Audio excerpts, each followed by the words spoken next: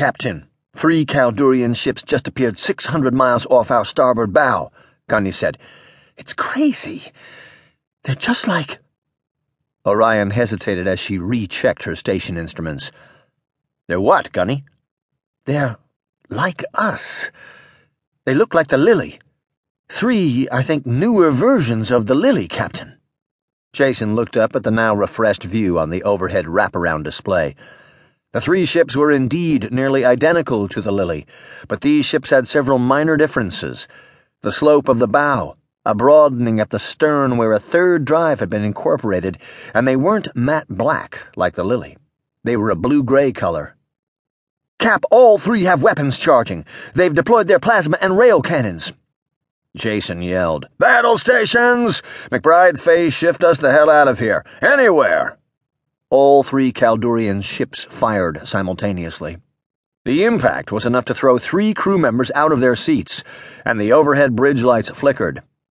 "Shields are already down to 20%, sir. Phase shifting and propulsion is offline," the XO said. "Weapon systems, Gunny?" "Plasma cannons are offline. Firing rails and missiles now." Jason's mind reeled. He needed a way out of this, an idea, something, or they'd be destroyed within the next few seconds. Even now, in the midst of it, Jason wondered if he was dreaming. It seemed real, ultra-real, but then again, something was off. "Hail them," Jason said, turning to Gordon on the comms station. "Shields down to 5%, Captain."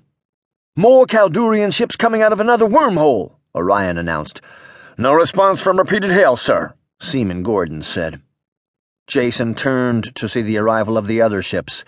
These were different, still had the hallmark look of Kaldurian design, but were bulky, massive ships. He figured they were some kind of troop transport-type vessels. It was then that Jason saw it.